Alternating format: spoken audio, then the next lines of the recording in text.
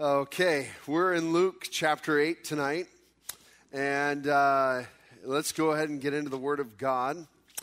Luke chapter 8, and we'll see how far we get tonight. I'm not sure if we'll get as far as I'm hoping to. That's usually the case, though, right? Okay, Luke chapter 8, starting at verse 1. Soon afterward, he went on through the cities and villages, proclaiming and bringing the good news of the kingdom of God. And the 12 were with him, and also some women who had been healed of evil spirits and infirmities. Mary called Magdalene, from whom 7 demons had gone out, and Joanna, the wife of Chuza, Herod's household manager, and Susanna and many others who provided for them out of their means. I'm going to stop there. As we enter into chapter 8, we get this list. Now, oftentimes when we say the word disciples, we tend to think of the 12 disciples, which is not wrong at all by any means, because oftentimes they're referred to as the 12, and they were disciples of Jesus. And of course, already in Luke, we've seen that they've been given the title of apostles, those 12. But now we also see that there's something quite scandalous here in Jesus' ministry. And that's the fact that he had women also following this rabbi. And that was not normal in the first century for women to accompany and be disciples of this rabbi. It wasn't their place among them. And yet Jesus welcomed them to be a part, to follow, to be a part of the ministry. And look at who's named here. First of all, we read that there's some women who had been healed of infirmities and the evil spirits. Specifically, Mary called Magdalene is mentioned, who from 7 demons had gone out. Now, church, kind of his lore, I should say, especially in the Roman Catholic Church, they had Mary Magdalene as a prostitute, and I think they still do have that way. We don't know that by any means, so if you have that idea about Mary Magdalene, that's not something biblical. That's more of something traditional. And I'm not even sure really where they get that from. But what we do know, what is biblical, is 7 demons were cast out of this woman. This woman was harassed by demonic oppression. And Jesus had set her free. How beautiful is that? Now, by the way, they recently, and we're talking I think in 2010, right around there, maybe it was a little bit before, they discovered Magdala off the Sea of Galilee there. You can go online and Google it and find out all about it. And they found a synagogue there, the Magdala stone, and they're still excavating. They've hardly even excavated the majority of Magdala. We had the privilege of being there this last February, and it was just awesome. But that's where Mary of Magdalene would have been from, not too far from Capernaum. So Mary Magdalene was one who followed Jesus. And then we read about Joanna, the wife of Chuza, Herod's household manager. Now, this is interesting. This is a woman of great means, obviously. Her husband is the household manager of Herod. But notice the difference. You have a woman who was demon-possessed, and you have a woman who's high in society. And they're both following Jesus. They're both seeking after his teaching. And we read that Joanna, Susanna, and many others, they also provided for Jesus and the disciples out of their means. Joanna, by the way, and Mary Magdalene are some of the women mentioned who discover the empty tomb first. So when we get there in Luke, eventually at the end, we're going to see Joanna was one of those who was the women who discovered the empty tomb and came back and told the disciples. But they provided for them out of their means, and we see that they're supporting him. Now, I do want to say this about Jesus. In a way, this is kind of amazing that Jesus allows them to support him, that he involves them in that ministry. And what do I mean by that? Well, remember, when Jesus was asked to pay the temple tax, when they came and were kind of accusing Peter and, doesn't your master pay the temple tax? Which would have been a half silver shekel per male. And Peter came to Jesus and said, hey, look, these guys are shaking us down for the temple tax. What are we going to do? We don't have any money. And I'm just kidding about shaking down. And Jesus said, okay, listen, Peter, first of all, does the prince pay the temple tax? And of course, Peter said, well, no, if you're a prince in the kingdom, you shouldn't be paying the tax.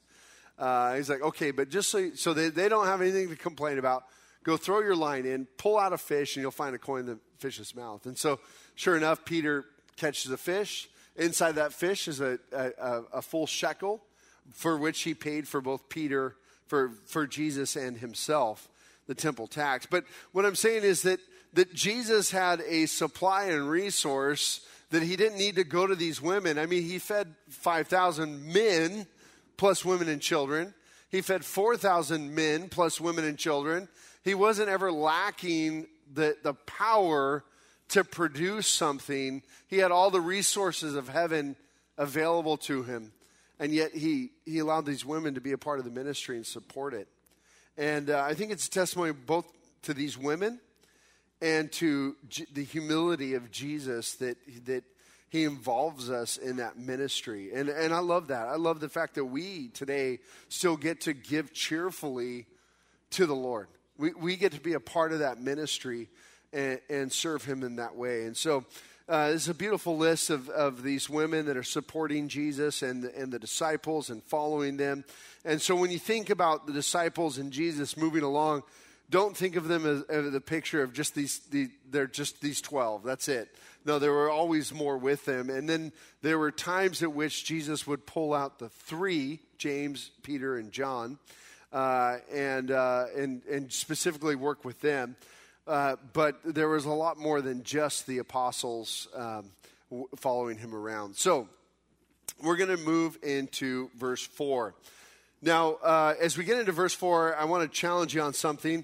I think most of us have read the parable of the sower, and I guess really it's almost kind of misnamed.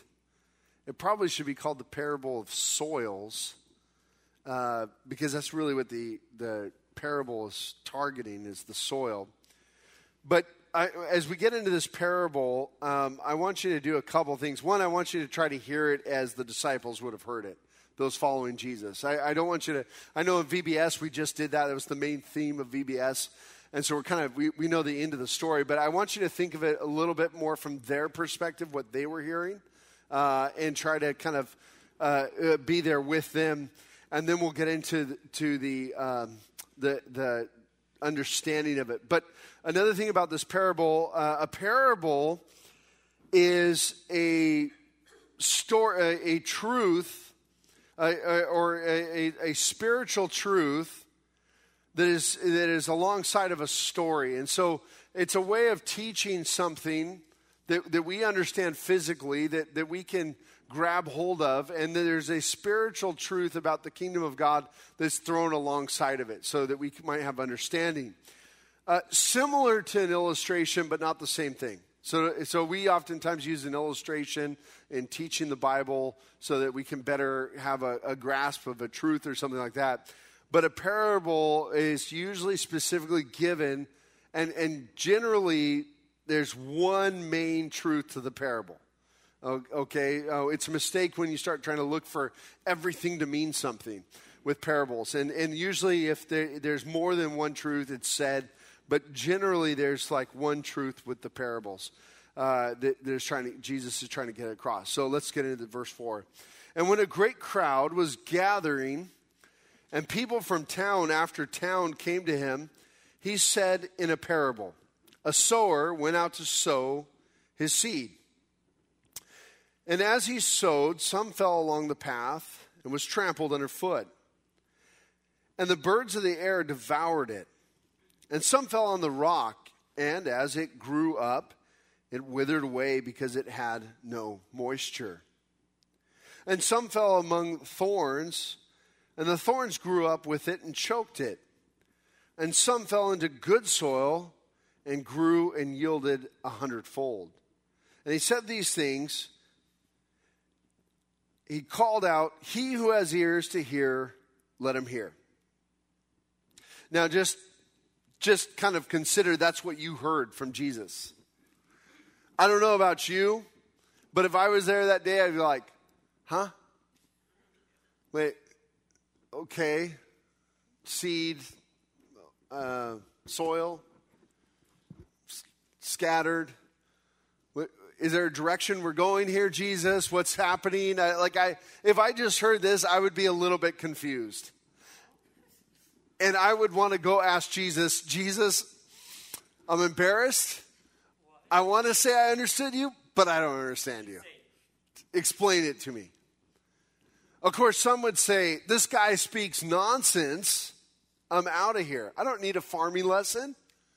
I came to hear this prophet of God. I came to hear this man who's unfolding things and doing miracles, and he's speaking about farming. I'm out.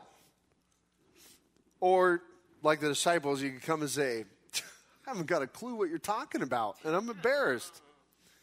So let's look at verse 9. And when his disciples asked him what this parable meant, he said, to you it has been given to know the secrets of the kingdom of God. Now at that point you're like, oh good. But now I feel even dumber. If it's been given to me, I don't know. So he says, but for others they are in parables. So that seeing they may not see, and hearing they may not understand. Now the parable is this: the seed is the word of God. The ones along the path are those who have heard. Then the devil comes and takes away the word from their hearts, so that they may not believe and be saved. And the ones on the rock are those who, when they hear the word, receive it with joy, but these have no root. They believe for a while, and in the time of testing, fall away. And as for what fell among the thorns, they are those who hear, but as they go on their way, they are choked by the cares and riches and pleasures of life, and their fruit does not mature. As for that in the good soil, they are those who, hearing the word, hold it fast in an honest and good heart and bear fruit with patience. So now Jesus gives the understanding to the parable. Now to Jesus, he says, listen, these truths, the secrets of the kingdom of God have been given to you.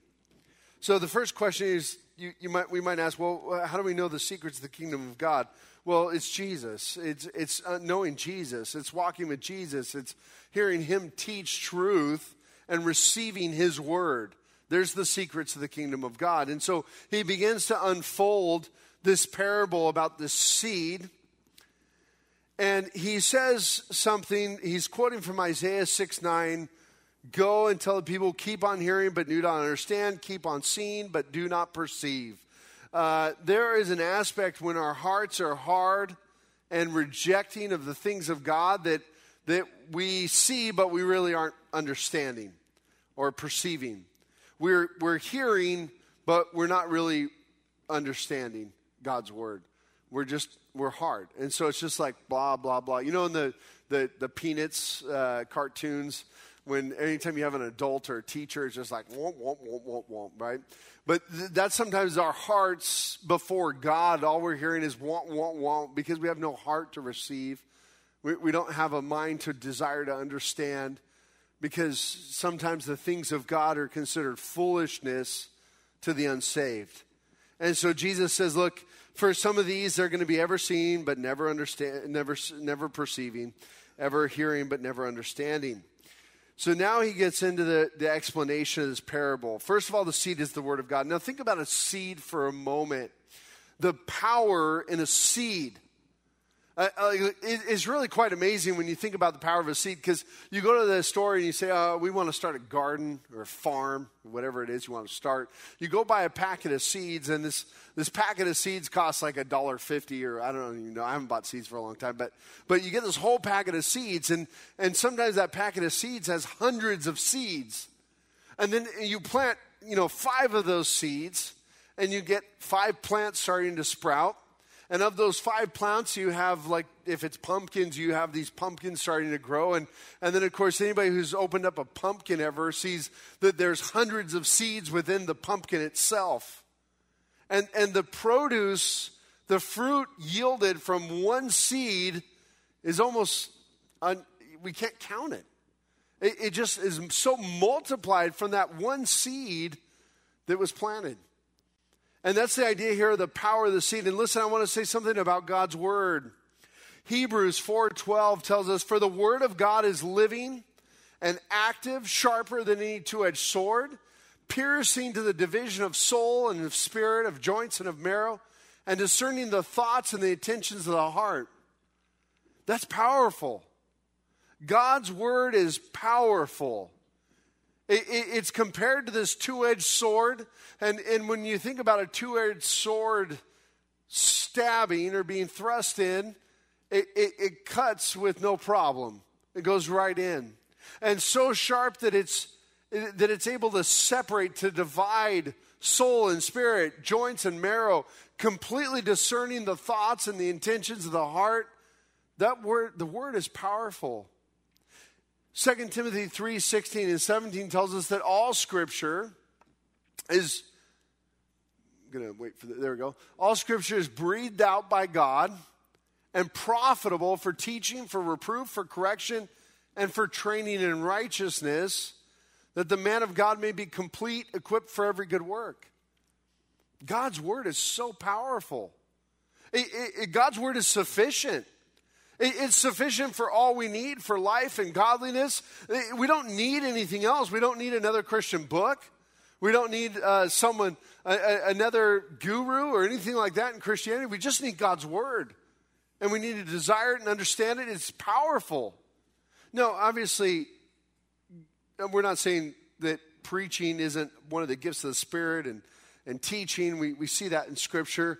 It's clearly laid out.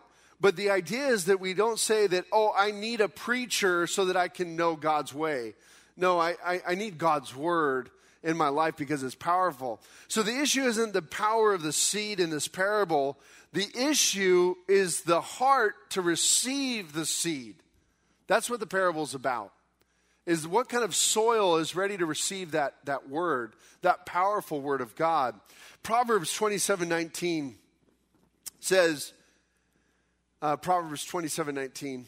It says, as in water, face reflects face, so the heart of man reflects the man. And the whole idea here is that when we look into a water, it's like a mirror, right? You see your face back at you. And the fact is that the heart reflects who the man is. The heart reflects the type of soil the person has in their lives. And so here we get into this parable and we see the first seed that is spread. Look where it falls. The seed is the word of God. Verse 12, the ones along the path are those who have heard. Then the devil comes and takes away the word from their hearts so that they may not believe and be saved. So the first issue is that the word on the seed that falls on the path, it never has time to actually be planted. It just hits hard, durable ground, not ready to be received. And, sorry, is it hot in here today? Are you guys good? Okay, maybe it's just up here with all the lights. So I'm like, sweating. Okay, so the first seed that falls on the path is on this hard, durable ground. And notice the strategy of the enemy. The strategy of the enemy, and it's represented here by the birds of the air, is to snatch away the word before it ever takes to the ground, before it can ever sprout. Snatch it away so that the person can't believe. And I think it's important to recognize the strategy that Satan absolutely wants to snatch away the word from us. He wants to distract you. He wants to keep you away from the word. He wants to do whatever he can to get you to not learn the word, to make every excuse. You know what? Hey, we got to watch the new TV show. We got to watch the new whatever. We got to do this. We got to do this. We're too busy. We don't have time for the word. There's a strategy there that hinders belief because let's just snatch away the word. But anyway, this individual, the seed falls on and never has a chance to take root. It's the devil comes and takes it away, the word from their hearts, so that they may not believe and be saved. Verse 13, and the ones on the rock are those who, when they hear the word, receive it with joy, but they have no root. They believe for a while, and in time of testing, they fall away. Of course, in Luke's gospel, it says earlier when Jesus tells the parable, it says there was no moisture there. It was rock. So it kind of sprung up quick with whatever was surface, but there was no depth to those roots. And so because there was no root, it sprang up. But as soon as that sun comes out, as soon as the trial happens, it's just scorched. It never takes root. Now, look at what it says. It says, they believe for a while, and in time of testing fall away. So time of testing is the things that we don't want, right? It's it's the trials of life. It's the sickness, the illness. It's the tribulation. It's the persecution. It's all those things of life that we don't want. And so in that time of testing, the believer, the one who has that good soil, they turn to the Word to be fortified in the time of testing. They turn to the Word to be comforted. But the person who has no root, they turn away from the Word and to the world. Because they say, oh, how could God do this to me? You know what? If God's going to do this to me, I don't want any part of it. I'm on my own. I'm going away. I'm doing my own thing. They have no real roots there. Versus the way the believer responds to that time of testing is we go deeper into God's Word. We go deeper into our relationship with the Lord God in our time of testing. And the true believer, the one who really loves the Lord, we find ourselves in time of testing growing deeper with our relationship with God. We find ourselves knowing God in a way that is much more than we ever did before. Consider Job for a moment. Job, all of his friends were saying, look, you must have sinned in some way, Job. You must have done something to deserve all this calamity in your life. You've lost everything, Job. You've lost your resources, your farm. You've lost all your finances. You've lost your whole family. You've even lost your health. You got to confess something, Job. And Job's like, I didn't do anything. I haven't done a thing. And so Job is asking this question, why the whole time. And finally, when God responds to Job, he never answers the question why. He actually asks Job a question in response. Actually asks a lot of questions. And as God answers the question, asks Job questions. Hey, Job, were you there when I created? Job, do you understand who feeds the goats in the mountains? Job, do you understand who controls the Leviathan? And God begins to ask Job all these series of questions. And eventually Job responds, oh, Lord, I'm not even worthy for you to answer my questions. I know that my Redeemer lives. And in that day I will see him in my flesh, even though I may die. Job finally realizes as he meets God and as God responds to him with revealing himself to Job, that Job's like, I don't even care now about all those trials. I know you. And I know you in a greater way than I ever did before. And praise God for Job, because through his sufferings and his trials, we all learned more about God as we read the book of Job. And so the believer goes deeper to the Lord when we face trials and the sun is scorching and we're enduring with the hardships of life. We go deeper. But the one where the seed fell on the rock, it withers away, falls away. Look at verse 14. And as for what fell among the thorns, they are those who hear, but as they go on their way, they are choked by the cares and the riches and pleasures of life, and their fruit does not mature. So this is the things that people want. The rocky soil is the things that people don't want, the trials and tribulations. The seed falling among the thorns are the things that people chase after, the riches and pleasures of life. They chase after there, and they never get a chance to actually produce fruit because the thorns choke it out. It's the cares, the riches. I need more. I will start going to church once I just work a little bit more. I'll start reading the Word of God more and getting more serious about my relationship once my schedule frees up more. I'll start committing more to God once I get this or do that, or when I settle down, or whatever the case is. And this individual is just chasing after the cares, riches, and pleasures of life. But the fruit never matures. They never bear anything. Remember the power of the seed? The seed is powerful. The seed can yield more than we can even count. Immeasurable what it can yield. A single seed, reproducing. But this person never produces because they're chasing after things that are vanity. As Solomon put it in Ecclesiastes, vanity, vanity, a chasing after the wind. Pursuing after these things, but never actually receiving. So verse 15, and as for the good soil, they are those who, I just lost my place here. And as for that in the good soil, they are those who, hearing the word, hold it fast in an honest and good heart, and bear fruit with patience. So the good soil is that heart that's ready to receive. Now notice it's hearing and holding it fast, not letting go of this word, and an honest and a good heart. There's a confrontational aspect here, I believe, because the Bible tells us things about man's heart, that man's heart is wicked. And we know that that's a product of our fallen nature, that our heart is wicked. It's deceived. And so I and this is my interpretation of the scripture, but it's hard for me to say that they're holding fast in an honest and a good heart. I think there's actually a confrontation happening here with the word of God, that they grab hold of the word, they recognize it as truth, and they let it purify their own heart. They let it pierce. They let it confront. That's what the idea of that honest and good heart. They're receiving it and allowing it. Let God be true and every man a liar. God, if you say this is true, I'll receive it.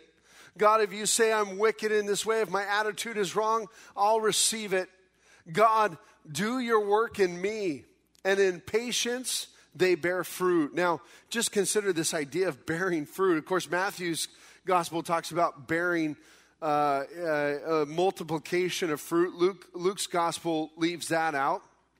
This could be another period of time, or it could be the same period of time. It's just Luke chooses to include what he includes, and Matthew includes what he does. But understand this idea of bearing fruit with patience. Anyone who plants a tree or a garden has to be patient. They got to wait. But there's something marvelous that happens when you see that tree starts to bear fruit, or that garden starts producing fruit. It's actually pretty exciting. You come out there one day and all of a sudden you have fruit showing up. And it's like, oh, that's pretty cool. That little flower, you get that flower, and then all of a sudden it starts becoming fruit. And then you just be patient, you wait, and you see the fruit just keeps bearing. But one of the things I've noticed about that garden or that tree, and I've watched for this, I'm looking for the straining of that tree. I'm looking for how hard it's working to make this fruit happen. I'm looking for it sweating and working hard. Sometimes I listen to my fruit trees in the backyard. Are they groaning? No. They're just doing what God created them to do. Just bearing in their time and season. And that is true with the believer who receives the word of God. You will bear fruit with patience. In your time, in your season, God will bear fruit. And it'll multiply and multiply and multiply and multiply. So you just hold fast to the word of God. It's a beautiful parable. And of course, it causes us to ask the question, what is my heart? What soil is my heart? Am I one who receives the word of God joyfully, holds fast to it, and I'm ready to do it?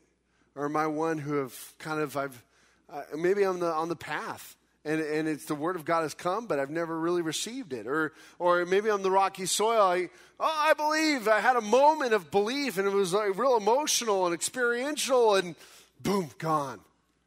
Or maybe it's that I've been chasing after the cares and the riches and the pleasures of life. Here's what I want to encourage you to do. I want to encourage you to hold fast to the word of God so that you might receive and bear fruit. Now look at verse 16. And we're just going to get through this tonight. Boy, I was really ambitious with what I thought was going to happen. Verse 16. This goes along with that parable. It says, no one after lighting a lamp covers it up with a jar or puts it under a bed, but puts it on a stand so that those who enter may see the light. For nothing is hidden that will not be made manifest, nor is anything secret that will not be known and come to light. Take care then how you hear, for the one who has, more will be given, and from the one who has not, even what he thinks he has will be taken away. So once again, we have another parable that goes along with the parable of the sower, and it's this lamp on a stand. Again, we're talking about receiving, hearing, and doing the Word of God. First of all, the lamp. When your life is illuminated, when there's a lamp put out, you don't say, oh boy, it's dark in here, let's put that lamp under a bowl. Rather, you put it up high. You get it up high so it lights up the room. Whenever I go to Africa or missions and stuff, I always carry this little blow-up lantern. It's a little LED lantern, solar charged, and take it with me everywhere because it's just great. You never know when there's light. In Africa, they call it, we've been shaded, or we're shaded, and it means that there's no power. So they call it being shaded, like sitting in shade under the sun, right? But there's no electricity. And so you never know when the power is going to go out. And so one of the things I do is I take this little lantern and some paracord, and I get that lantern up, and then it lights up my room. It's great. But I never take that lantern and turn it on and throw it under the bed. One, I don't want to see what's under there. But two, it does me no good there. No, I'm going to put it on the bed. I'm going to let it illuminate everything. For nothing is hidden that will not be made manifest, nor is anything secret that will not be known and come to light. And there's two ways I think we can take this. One, there's that aspect of our hearts, that nothing is hidden that will not be made manifest. Man, let God's light up my heart. Let it light up every dark corner. Let it light up every cockroach that's in there, whatever the case is. Let it all flee. Let God's word do its work and flee. And because nothing is going to be remain secret. And so that's one way we can take this. The other way we can take it is just that whole idea that God is manifesting. He's making known his kingdom. He's allowing us to understand his kingdom. And then he goes into verse 18 saying, take care then how you hear. For to the one who has, more will be given. And for the one who has not, even what he thinks that he has will be taken away. There's an obligation when the kingdom is revealed to us to also go and share, to also give it out. There's an obligation for us to not just receive, but to go and give, and more will be given. For the one who has not, even what he thinks he has will be taken away. And so as we kind of understand this idea, this function, it provides the light. The lamp provides light to those who enter a room. Jesus' proclamation illuminates truth, the truth of the gospel. It illuminates the life. And it also reveals things that are previously concealed. The message of the gospel demands a response, and it lays bare the thoughts and the intentions of people's hearts. And that's why some people want to run away from the light, and some people want the light to expose. It's better to be in that place where the light exposes. All right, last thing we don't have time. We're going to call it. We're going to call it a night. Next week we're going to get into Jesus' family, and we'll finish, well, I don't know if we'll finish Luke 8. We'll see how I do here. So, well, let's finish here with some thought about this. I want to encourage you. Let's let let's let the Holy Spirit illuminate our hearts. And what I want to do is let's go ahead and pray. And I want you to ask the Lord, search me and know me. Illuminate. Lord God, Father, we thank you for your word. And we thank you, Lord, that your word is powerful, that it's effective, that it's sufficient, that it does everything that you've commanded it to do. Lord, that your word bears fruit. And Lord, so we come before you and we say, search us and know us, Lord. Any wickedness in us, Lord, we ask that you might expose, that we might honor you. Lord, we confess our sin to you. We confess those things that we've kept hidden. We've tried to keep it in dark, hidden places, but God, we know that your word exposes, and so, Lord, forgive. We thank you for your goodness toward us, Lord, that you even reveal yourself to our wicked hearts. We thank you, Lord, that you offer transformation and new life, and so we hold fast to your word. For in it we find life and godliness and everything we need. We thank you, Lord God. We pray you bless this congregation, and as we seek you this week, Lord, may you reveal yourself to us in new and marvelous ways. May we grow closer to you each and every day as we walk with you. Just as the disciples journeyed with you, Lord, we want to be on that journey. We thank you and we pray all this in Jesus' name. Amen. Okay, I have a homework assignment for you all. That's right. You come to church and get homework assignments.